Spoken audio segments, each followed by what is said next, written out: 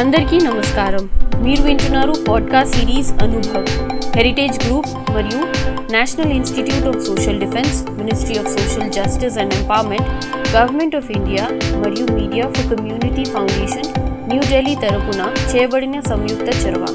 శ్రీ ఆలోక్ వర్మతో కలిసి doctor R Sridhar పొందించిన ప్రాజెక్ట్ కోఆర్డినేటర్ సతీష్ నాగరాజీ మరియు జాహిద్ ఫారూఖీ.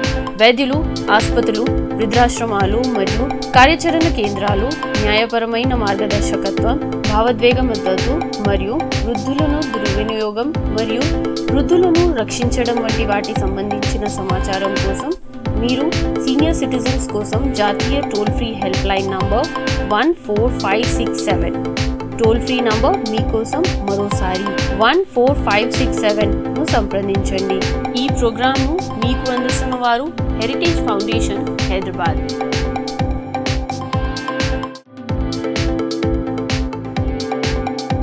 పెద్దల్ని గౌరవించడం మన సంప్రదాయం. వారి అనుభవాల సంపదలను అందుకోవడం అన్ని తరాల వారికి ఉపయోగకరం. తరతరాల అనుభవాలను కాచి వడబోసి కమ్మటి మాటలతో సూటిగా ఘాటుగా మన నడవడికకి న్యాయం చేసే మాటలే సామెతలు.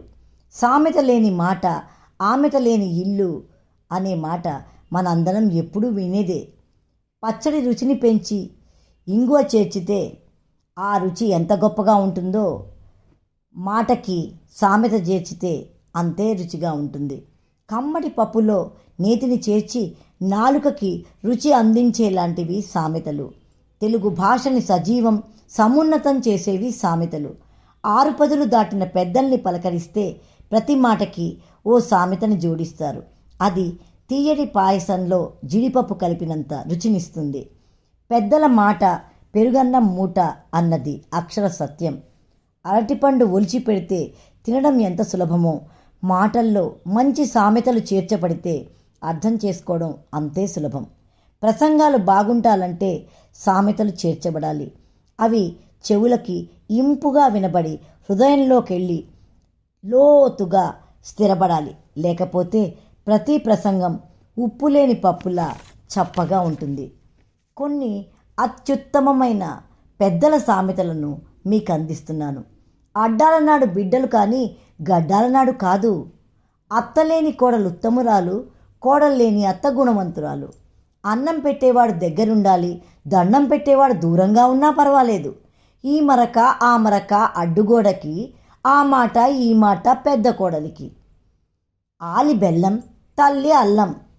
మా తాతలు నేతులు తాగారు, మా మూతులు వాసన చూడండి. పుడుతూ పుత్రులు, పెరుగుతూ శత్రువులు. దినదిన గండం, 100 ఏళ్ల ఆయుష్. ఇంత బతుకు బతికి ఇంటెనక చచ్చినట్టు. శ్వాస ఉండే వరకు ఆశ ఉంటుంది. సరిగంగ స్నానానికి వెళ్తే ముసలి మొగుడు ఎలా ఉన్నాడో అని చూసేలోగా మొసలి ఎత్తుకెళ్ళినట్టు. ఇలా హాస్యాన్ని జోడిస్తూ ఉన్న ప్రతి సామెతలోనూ ఒక నీతి ఉంటుంది. అది నేరుగా మనకి ఎలాంటి జాగ్రత్తలు తీసుకోవాలి అనేది తెలియజేస్తుంది. సామెతలే కథల్లాగా ఉంటే ఆ సామెతలతో చక్కటి కథలల్లి చిన్నగా చిన్నపిల్లల దగ్గర నుంచి పెద్దవారి వరకు ఎన్నో సంగతులు తెలియజేసేలాంటి శ్రీమతి జ్యోతిర్మయి గారి కథలను గురించి.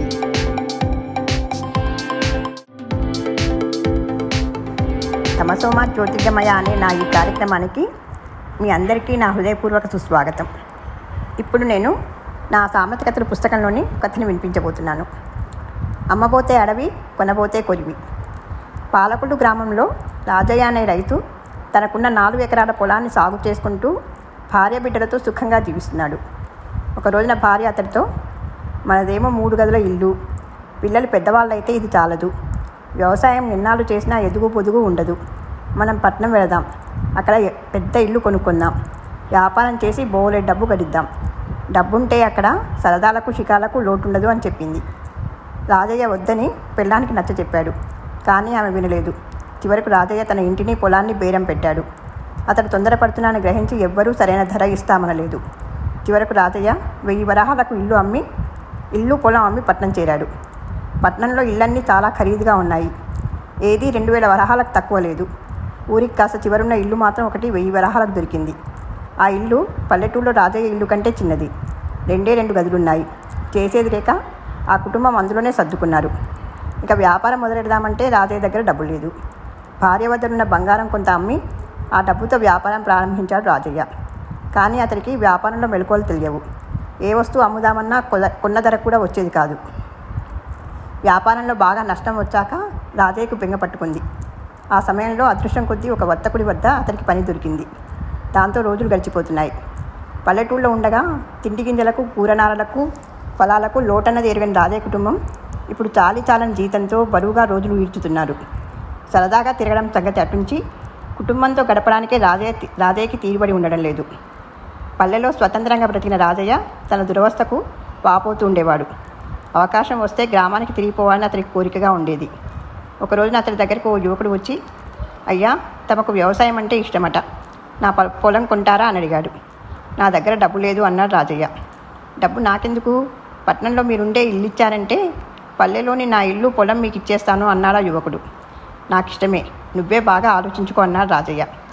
ఆలోచించడానికి ఏముంది, నా భార్యకు పల్లె అంటే ఇష్టం లేదు, పట్నంలో తప్ప పల్లెలో ఉండనంటుంది, అదంటే నాకు ఇష్టం, తప్పుతుందా అన్నాడు ఆ యువకుడు.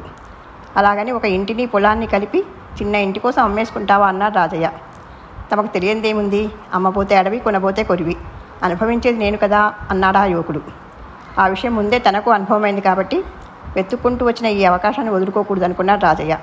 ఈ విషయం వింటూనే అతని భార్య కూడా సంతోషంతో ఎగిగంతేసినంత పని చేసింది. ఆ తర్వాత నుంచి రాజయ్య ఎప్పుడూ అనవసరంగా తొందరపడి అమ్మకాలు చేయలేదు. అతని పిల్లలు కూడా పెద్దవాళ్ళై తండ్రిలాగే పల్లెలోని స్థిరపడి కలకాలం సుఖంగా జీవించారు. ధన్యవాదాలు.